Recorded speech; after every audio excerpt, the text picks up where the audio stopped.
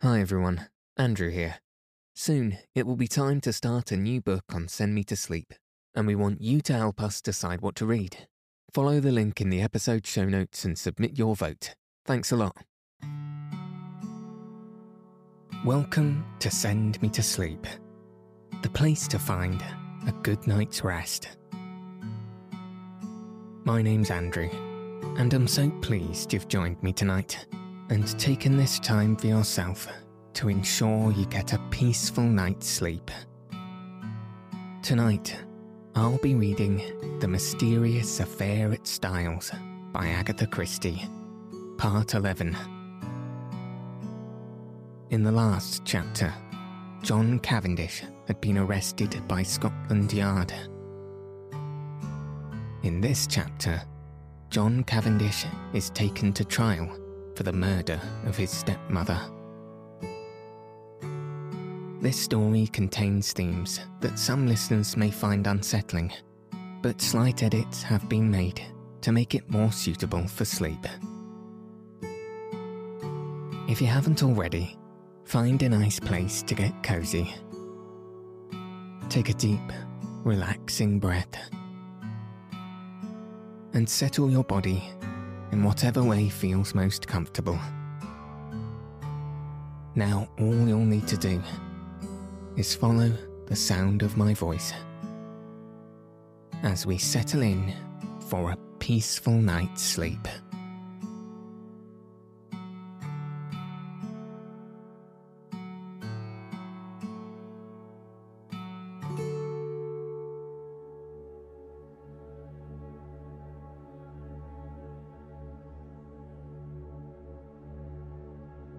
Chapter 11. The Case for the Prosecution. The trial of John Cavendish for the murder of his stepmother took place 2 months later. Of the intervening weeks, I will say little, but my admiration and sympathy went out unfeignedly to Mary Cavendish. She ranged herself passionately on her husband's side, scorning the mere idea of his guilt, and fought for him tooth and nail. I expressed my admiration to Poirot, and he nodded thoughtfully. Yes, she is of those women who show at their best in adversity. It brings out all that is sweetest and truest in them. Her pride and her jealousy have... Jealousy? I queried. Yes, have you not realized that she is an unusually jealous woman? As I was saying, her pride and jealousy have been laid aside. She thinks of nothing but her husband and the terrible fate that is hanging over him. He spoke very feelingly, and I looked at him earnestly, remembering that last afternoon when he had been deliberating whether or not to speak. With his tenderness of a woman's happiness, I felt glad that the decision had been taken out of his hands. Even now, I said, I can hardly believe it. You see, up to the very last minute, I thought it was Lawrence. Poirot grinned. I know you did. But John, my old friend John. Every murderer is probably somebody's old friend, observed Poirot philosophically. You cannot mix up sentiment and reason. I must say, I think you might have given me a hint. Perhaps, mon ami, I did not do so just because he was your old friend. I was rather disconcerted by this, remembering how I had busily passed on to John what I believed to be Poirot's views concerning Bauerstein. He, by the way, had been acquitted of the charges brought against him. Nevertheless, although he had been too clever for them this time, and the charge of espionage could not be brought home to him, his wings were pretty well clipped for the future. I asked Poirot whether he thought John would be condemned. To my intense surprise, he replied that, on the contrary, he was extremely likely to be acquitted. "But Poirot," I protested.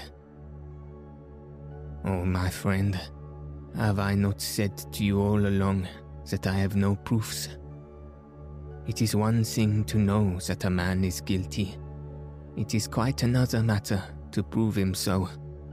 And, in this case, there is terribly little evidence. That is the old trouble. I, Hercule Poirot, no. But I lack the last link in my chain. And unless I can find that missing link..." He shook his head gravely. "When did you first suspect John Cavendish?" I asked, after a minute or two. "Did you not suspect him at all?" "No, indeed." "Not after that fragment of conversation you overheard between Mrs. Cavendish and her mother-in-law, and her subsequent lack of frankness at the inquest?" "No." "Did you not put two and two together, and reflect that if it was not Alfred Inglethorpe who was quarrelling with his wife, and you remember, he strenuously denied it at the inquest, it must be either Lawrence or John? Now, if it was Lawrence, Mary Cavendish's conduct was just as inexplicable. But if, on the other hand, it was John, the whole thing was explained quite naturally." "So," I cried, a light breaking in upon me, "it was John who quarrelled with his mother that afternoon." "Exactly." "And you have known this all along?" "Certainly. Mrs. Cavendish's behaviour could only be explained that way." "And yet you say he may be acquitted?" Poirot shrugged his shoulders. "Certainly I do. At the police court proceedings, we shall hear the case for the prosecution. But in all probability, his solicitor will advise him to reserve his defence. That will be sprung upon us at the trial. And, by the way, I have a word of caution to give you, my friend. I must not appear in the case." "What?" "No. Officially, I have nothing to do with it. Until I have found that last link in my chain, I must remain behind the scenes. Mrs. Cavendish must think I am working for her husband, not against him." "I say, that's playing it a bit low down," I protested. "Not at all. We have to deal with a most clever and unscrupulous man, and we must use any means in our power. Otherwise, he will slip through our fingers. That is why I have been careful to remain in the background. All the discoveries have been made by Japp, and Japp will take all the credit. If I am called upon to give evidence at all," he smiled broadly, "it will probably be as witness for the defence." I could hardly believe my ears. "It is quite en règle," continued Poirot. "Strangely enough, I can give evidence that will demolish one contention of the prosecution." "Which one?" "The one that relates to the destruction of the will. John Cavendish did not destroy that will." Poirot was a true prophet. I will not go into details of the police court proceedings, as it involves many tiresome repetitions. I will merely state badly that John Cavendish reserved his defence and was duly committed for trial. September found us all in London. Mary took a house in Kensington, Poirot being included in the family party. I myself had been given a job at the War Office, so was able to see them continually. As the weeks went by, the state of Poirot's nerves grew worse and worse. That last link he talked about was still lacking.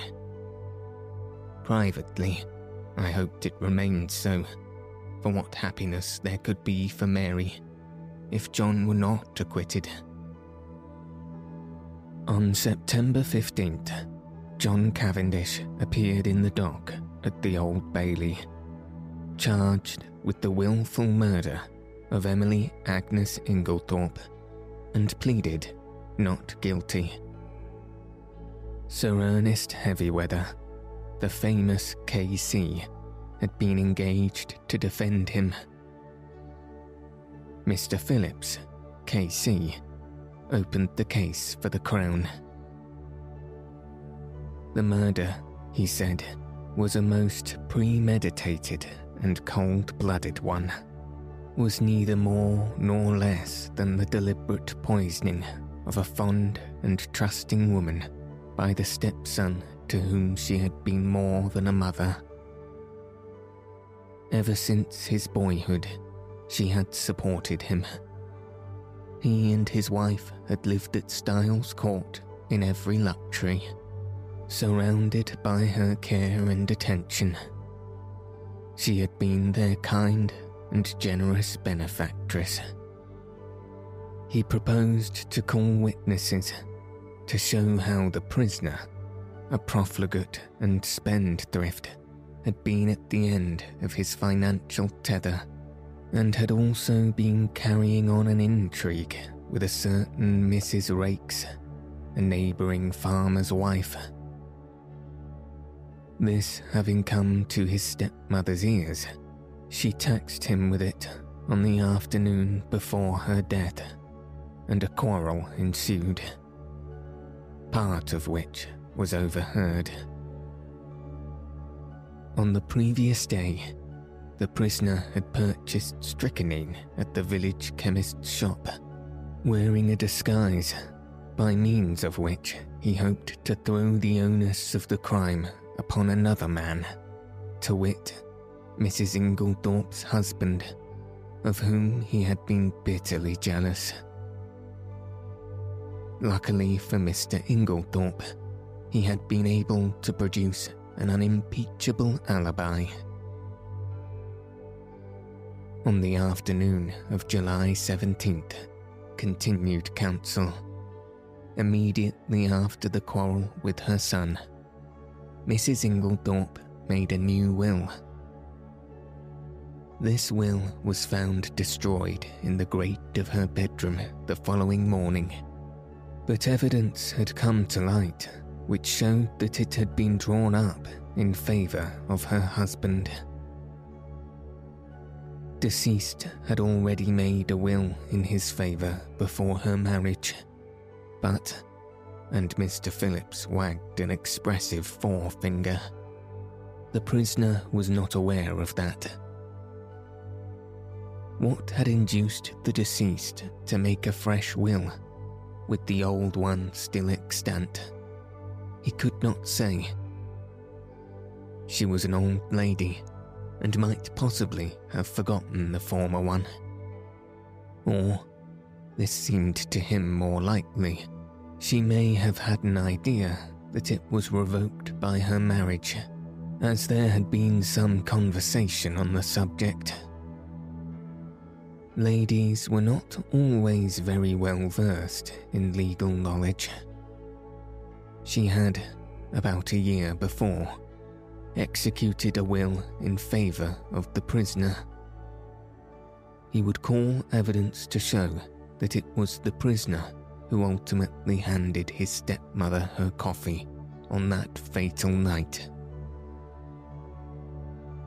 Later in the evening, he had sought admission to her room, on which occasion, no doubt, he found an opportunity to destroy the will which, as far as he knew, would render the one in his favour valid. The prisoner had been arrested in consequence of the discovery, in his room, by Detective Inspector Japp, a most brilliant officer, of the identical phial of strychnine which had been sold at the village chemist's to the supposed Mr. Inglethorpe on the day before the murder. It would be for the jury to decide whether or not these damning facts constituted an overwhelming proof of the prisoner's guilt. And, subtly implying that a jury which did not so decide was quite unthinkable, Mr. Phillips sat down and wiped his forehead. The first witnesses for the prosecution were mostly those who had been called at the inquest, the medical evidence being again taken first. Sir Ernest Heavyweather, who was famous all over England for the unscrupulous manner in which he would bully witnesses, only asked 2 questions. "I take it, Dr. Bauerstein, that strychnine as a drug acts quickly?" "Yes." "And that you are able to account for the delay in this case?" "Yes." "Thank you." Mr. Mace identified the phial handed him by counsel as that sold by him to Mr. Inglethorpe. Pressed, he admitted that he only knew Mr. Inglethorpe by sight. He had never spoken to him. The witness was not cross-examined. Alfred Inglethorpe was called, and denied having purchased the poison. He also denied having quarrelled with his wife. Various witnesses testified to the accuracy of these statements.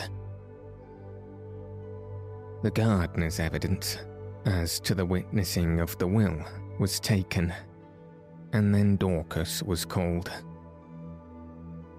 Dorcas, faithful to her young gentleman, denied strenuously that it could have been John's voice she heard, and resolutely declared, in the teeth of everything, that it was Mr. Inglethorpe who had been in the boudoir with her mistress. A rather wistful smile passed across the face of the prisoner in the dock. He knew only too well how useless her gallant defiance was, since it was not the object of the defence to deny this point. Mrs. Cavendish, of course, could not be called upon to give evidence against her husband.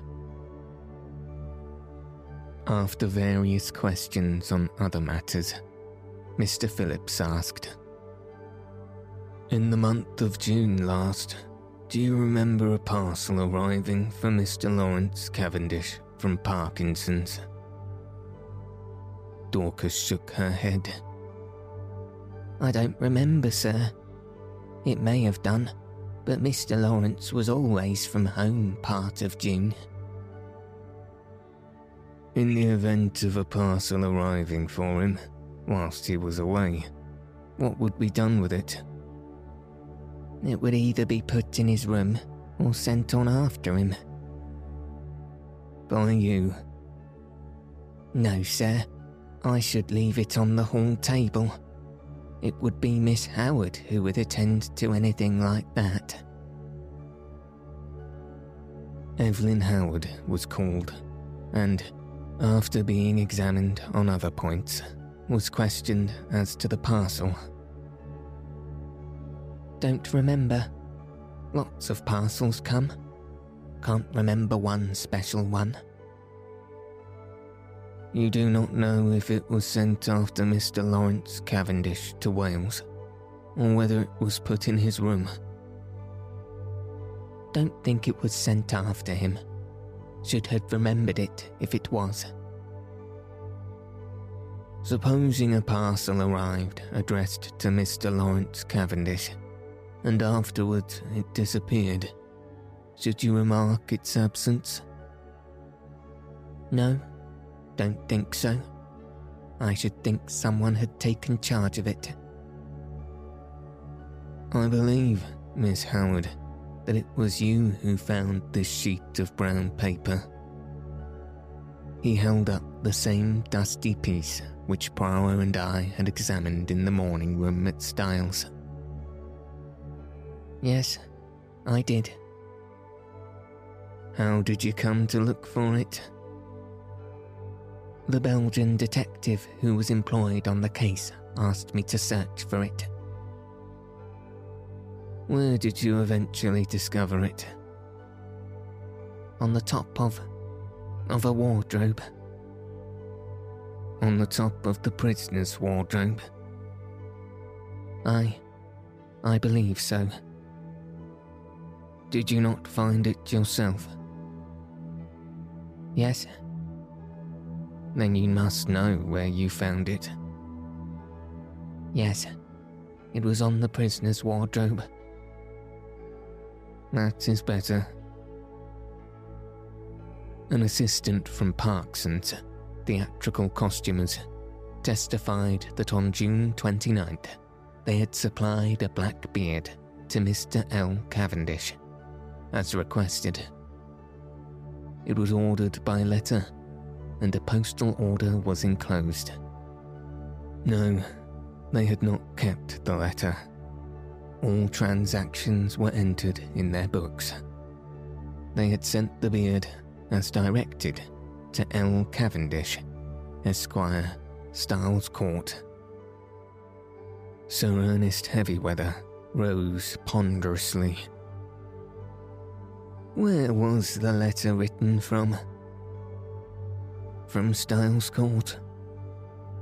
The same address to which you sent the parcel? Yes. And the letter came from there? Yes. Like a beast of prey, Heavyweather fell upon him. How do you know? I don't understand. How do you know that letter came from Styles? Did you notice the postmark? No, but... you did not notice the postmark, and yet you affirm so confidently that it came from Styles. It might, in fact, have been any postmark. Yes. In fact, the letter, though written on stamped notepaper, might have been posted from anywhere, from Wales, for instance. The witness admitted that such might be the case, and Sir Ernest signified that he was satisfied.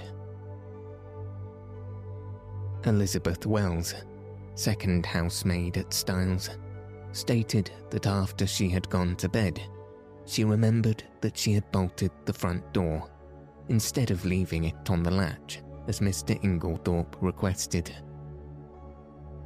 She had accordingly gone downstairs again to rectify her error. Hearing a slight noise in the west wing, she had peeped along the passage, and had sent Mr. John Cavendish knocking at Mrs. Inglethorpe's door. Sir Ernest Heavyweather made a short work of her, and under his unmerciful bullying, she contradicted herself hopelessly, and Sir Ernest sat down again with a satisfied smile on his face. with the evidence of Annie as to the candle grease on the floor, and as to seeing the prisoner take the coffee into the boudoir, the proceedings were adjourned until the following day. As we went home, Mary Cavendish spoke bitterly against the prosecuting counsel. "That hateful man. What a net he has drawn around my poor John. How he twisted every little fact until he made it seem what it wasn't." "Well," I said consolingly, "it will be the other way around tomorrow." "Yes," she said, meditatively, then suddenly dropped her voice. "Mr. Hastings, you do not think... Surely it could not have been Lawrence. Oh, no, that could not be." But I myself was puzzled, and as soon as I was alone with Poirot, I asked him what he thought Sir Ernest was driving at. "Ah," said Poirot appreciatively, "he is a clever man, that Sir Ernest." "Do you think he believes Lawrence is guilty?" "I do not think he believes or cares anything. No. What he is trying for is to create such confusion in the minds of the jury that they are divided in their opinion as to which brother did it. He is endeavouring to make out that there is quite as much evidence against Lawrence as against John, and I am not at all sure that he will not succeed." Detective Inspector Japp was the first witness called when the trial was reopened, and gave his evidence succinctly and briefly.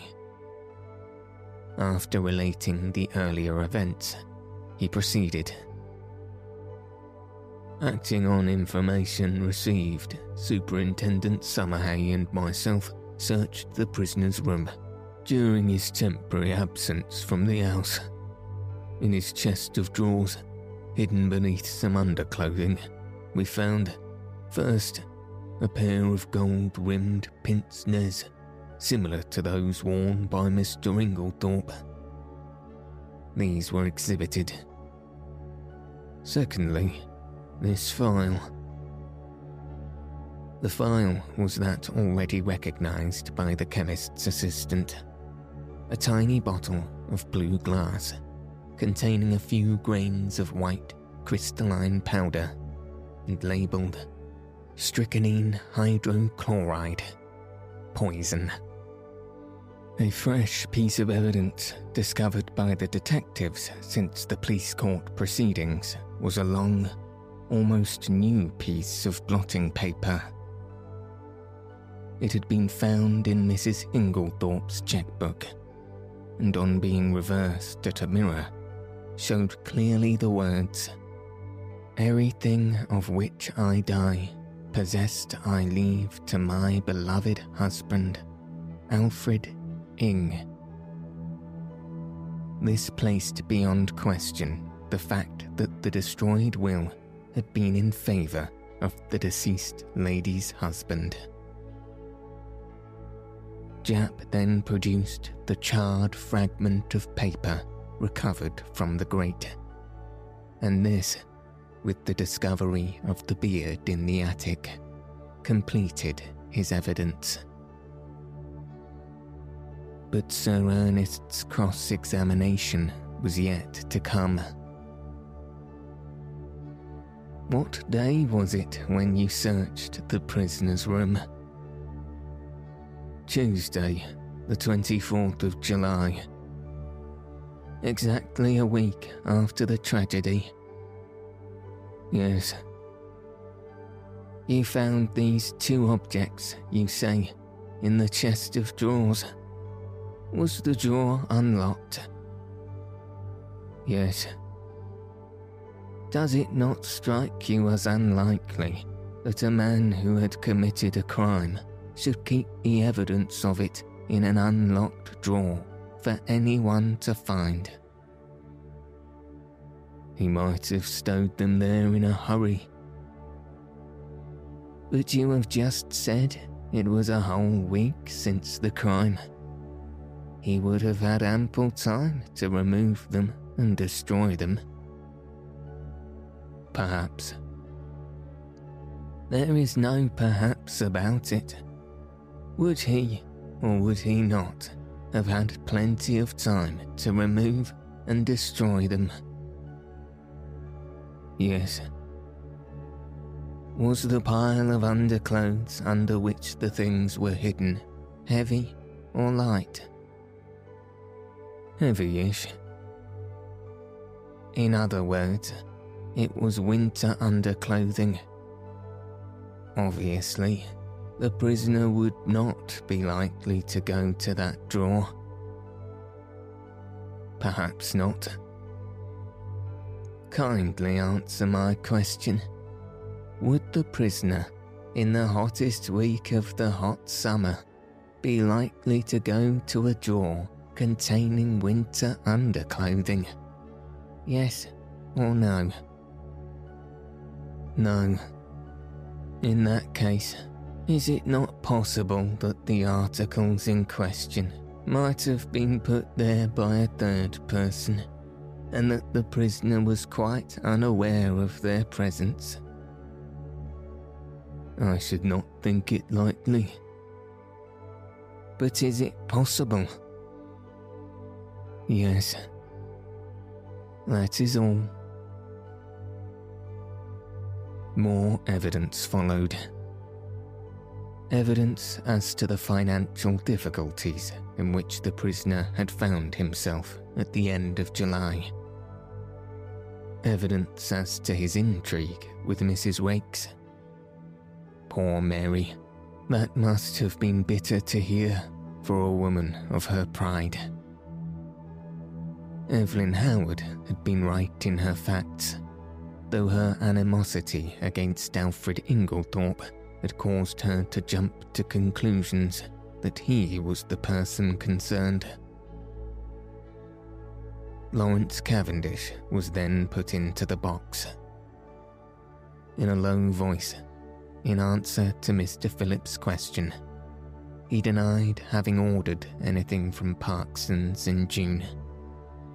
In fact, on June 29th, he had been staying away in Wales. Instantly, Sir Ernest's chin was shooting pugnaciously forward. You deny having ordered the black beard from Parkson's on June 29th? I do. In the event of everything happening to your brother, who will inherit Styles Court. The brutality of the question called a flush to Lawrence's pale face. The judge gave vent to a faint murmur of disapprobation, and the prisoner in the dock leant forward angrily. Heavy weather cared nothing for his client's anger. Answer my question, if you please. I suppose, said Lawrence quietly, that I should. What do you mean, you suppose? Your brother has no children. You would inherit it, wouldn't you? Yes. Ah, that's better, said Hayweather with ferocious geniality. And you'd inherit a good slice of money too, wouldn't you? Really, Sir Ernest, protested the judge. These questions are not relevant. Sir Ernest bowed, and having shot his arrow, proceeded. On Tuesday, the 17th of July, you went, I believe, with another guest, to visit the dispensary at the Red Cross Hospital in Tadminster. Yes, Did you, while you happened to be alone for a few seconds, unlock the poison cupboard and examine some of the bottles? I may have done. I put it to you that you did do so. Yet, Sir Ernest fairly shot the next question at him. Did you examine one bottle in particular? No, I do not think so. Be careful, Mr. Cavendish. I am referring to a little bottle of hydrochloride of strychnine. Lawrence was turning a sickly greenish colour. No, I'm sure I didn't. Then how do you account for the fact that you left the unmistakable impress of your fingerprints on it? The bullying manner was highly efficacious with a nervous disposition. I suppose I must have taken up the bottle. I suppose so too. Do you abstract any of the contents of the bottle? Certainly not. Then why did you take it up?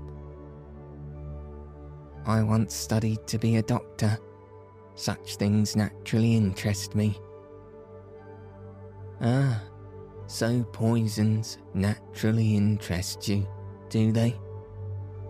Still, you waited to be alone before gratifying that interest of yours.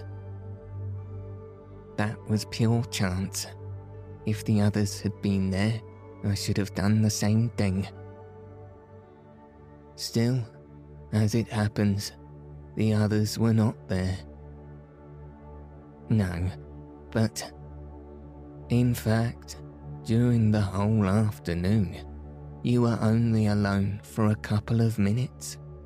And it happened, I say it happened, to be during those 2 minutes that you displayed your natural interest in hydrochloride of strychnine. Lawrence stammered pitiably. With a satisfied and expressive countenance, Sir Ernest observed, I have nothing more to ask you, Mr. Cavendish. This bit of cross-examination had caused great excitement in the court. The heads of many fashionably attired women present were busily laid together, and their whispers became so loud that the judge angrily threatened to have the court cleared if there was not immediate silence. There was little more evidence. The handwriting experts were called upon for their opinion on the signature of Alfred Inglethorpe in the chemist's poison register. They all declared unanimously that it was certainly not his handwriting, and gave it as their view that it might be that of the prisoner disguised. Cross-examined, they admitted that it might be the prisoner's handwriting cleverly counterfeited. Sir Ernest Heavyweather's speech in opening the case for the defence was not a long one, but it was backed by the full force of his emphatic manner. Never, he said, in the course of his long experience, had he known a charge of murder rest on slighter evidence. Not only was it entirely circumstantial, but the greater part of it was practically unproved. Let them take the testimony they had heard and sift it impartially. The strychnine had been found in a drawer in the prisoner's room. The drawer was an unlocked one, and as he had pointed out, and he submitted that there was no evidence to prove that it was the prisoner who had concealed the poison there. It was, in fact, a wicked and malicious attempt on the part of some third person to fix the crime on the prisoner. The prosecution had been unable to produce a shred of evidence in support of their contention that it was the prisoner who ordered the black beard from Parkson's. The quarrel which had taken place between prisoner and stepmother was freely admitted, but both it and his financial embarrassments had been grossly exaggerated. His learned friend, Sir Ernest, nodded carelessly at Mr. Phillips, had stated that if the prisoner were an innocent man, he would have come forward at the inquest to explain that it was he, and not Mr. Inglethorpe, who had been the participator in the quarrel. He thought the facts had been misrepresented. What had actually occurred was this. The prisoner, returning to the house on Tuesday evening, had been authoritatively told that there had been a violent quarrel between Mr. and Mrs. Inglethorpe. No suspicion had entered the prisoner's head that anyone could possibly have mistaken his voice for that of Mr. Inglethorpe. He naturally concluded that his stepmother had had 2 quarrels. The prosecution averred that on Monday, July 16th, the prisoner had entered the chemist's shop in the village, disguised as Mr. Inglethorpe. The prisoner, on the contrary, was at that time at a lonely spot called Marston Spiney, where he had been summoned by an anonymous note, coached in blackmailing terms, and threatening to reveal certain matters to his wife unless he complied with its demands. The prisoner had, accordingly, gone to the appointed spot, and after waiting there vainly for half an hour, had returned home. Unfortunately, he had met with no one on the way there or back who could vouch for the truth of this story.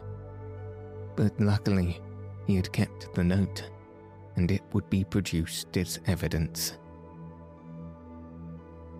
As for the statement relating to the destruction of the will, the prisoner had formerly practiced at the bar, and was perfectly well aware that the will made in his favour a year before was automatically revoked by his stepmother's remarriage. He would call evidence to show who did destroy the will, and it was possible that that might open up quite a new view of the case. Finally, he would point out to the jury that there was evidence against other people besides John Cavendish. He would direct their attention to the fact that the evidence against Mr. Lawrence Cavendish was quite as strong, if not stronger, than against his brother. He would not call the prisoner. John acquitted himself well in the witness box. Under Sir Ernest's skillful handling, he told his tale credibly and well. The anonymous note received by him was produced and handed to the jury to examine. The readiness with which he admitted his financial difficulties and the disagreement with his stepmother lent value to his denials. At the close of his examination, he paused and said, "I should like to make one thing clear. I utterly reject and disapprove of Sir Ernest Heavyweather's insinuations against my brother. My brother, I am convinced, had no more to do with the crime than I have." Sir Ernest merely smiled and noted with a sharp eye that John's protest had produced a very favourable impression on the jury. Then came the cross-examination. "I understand you said that it never entered your head that the witness at the inquest could possibly have mistaken your voice for that of Mr. Inglethorpe. Is not that very surprising?" "No, I don't think so.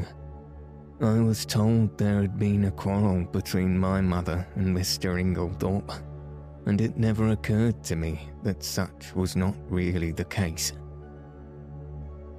Not when the servant Dorcas repeated certain fragments of the conversation, fragments which you must have recognised." "I did not recognise them." "Your memory must be unusually short." "No, we were both angry, and, I think, said more than we meant. I paid very little attention to my mother's actual words." Mr. Phillips's incredulous sniff was a triumph of forensic skill. He passed on to the subject of the note. "You have produced this note very opportunely. Tell me, is there nothing familiar about the handwriting of it?" "Not that I know of." "Do you not think that it bears a marked resemblance to your own handwriting, carelessly disguised?" "No, I do not think so." "I put it to you that it is your own handwriting." "No." "I put it to you that, anxious to prove an alibi, you conceived the idea of a fictitious and rather incredible appointment, and wrote this note yourself in order to bear out your statement." "No." "Is it not a fact that, at the time you claim to have been waiting about at a solitary and unfrequented spot, you were really in the chemist's shop in Style St. Mary, where you purchased strychnine in the name of Alfred Inglethorpe?" "No, that is a lie." "I put it to you that, wearing a suit of Mr. Inglethorpe's clothes, with a black beard trimmed to resemble his, you were there and signed the register in his name." "That is absolutely untrue." "Then I will leave the remarkable similarity of handwriting between the note, the register, and your own to the consideration of the jury," said Mr. Phillips, and sat down with the air of a man who had done his duty, but who was nevertheless horrified by such deliberate perjury. After this, as it was growing late, the case was adjourned till Monday. Poirot, I noticed, was looking profoundly discouraged. He had that little frown between his eyes that I knew so well. "What is it, Poirot?" I inquired. "Ah, mon ami, things are going badly. In spite of myself, my heart gave a leap of relief. Evidently, there was a likelihood of John Cavendish being acquitted. When we reached the house, my little friend waved aside Mary's offer of tea. "No, I thank you, madame. I will mount to my room." I followed him. Still frowning, he went across to the desk and took out a small pack of patience cards. Then he drew up a chair to the table and, to my utter amazement, began solemnly to build a card house. My jaw dropped involuntarily, and he said at once, "No, mon ami, I am not in my second childhood. I steady my nerves, that is all. This employment requires precision of the fingers. With precision of the fingers goes precision of the brain. And never have I needed that more than now." "What is the trouble?" I asked. With a great thump on the table, Poirot demolished his carefully built-up edifice. "It is this, mon ami, that I can build card houses 7 stories high, but I cannot, thump, find, thump, that last link of which I spoke to you." I could not quite tell what to say, so I held my peace, and he began slowly building up the cards again, speaking in jerks as he did so. "It is done, so, by placing one card on another with mathematical precision." I watched the card house rise under his hands, story by story. He never hesitated or faltered. It was really almost like a conjuring trick. "What a steady hand you've got," I remarked. "I believe I've only seen your hand shake once."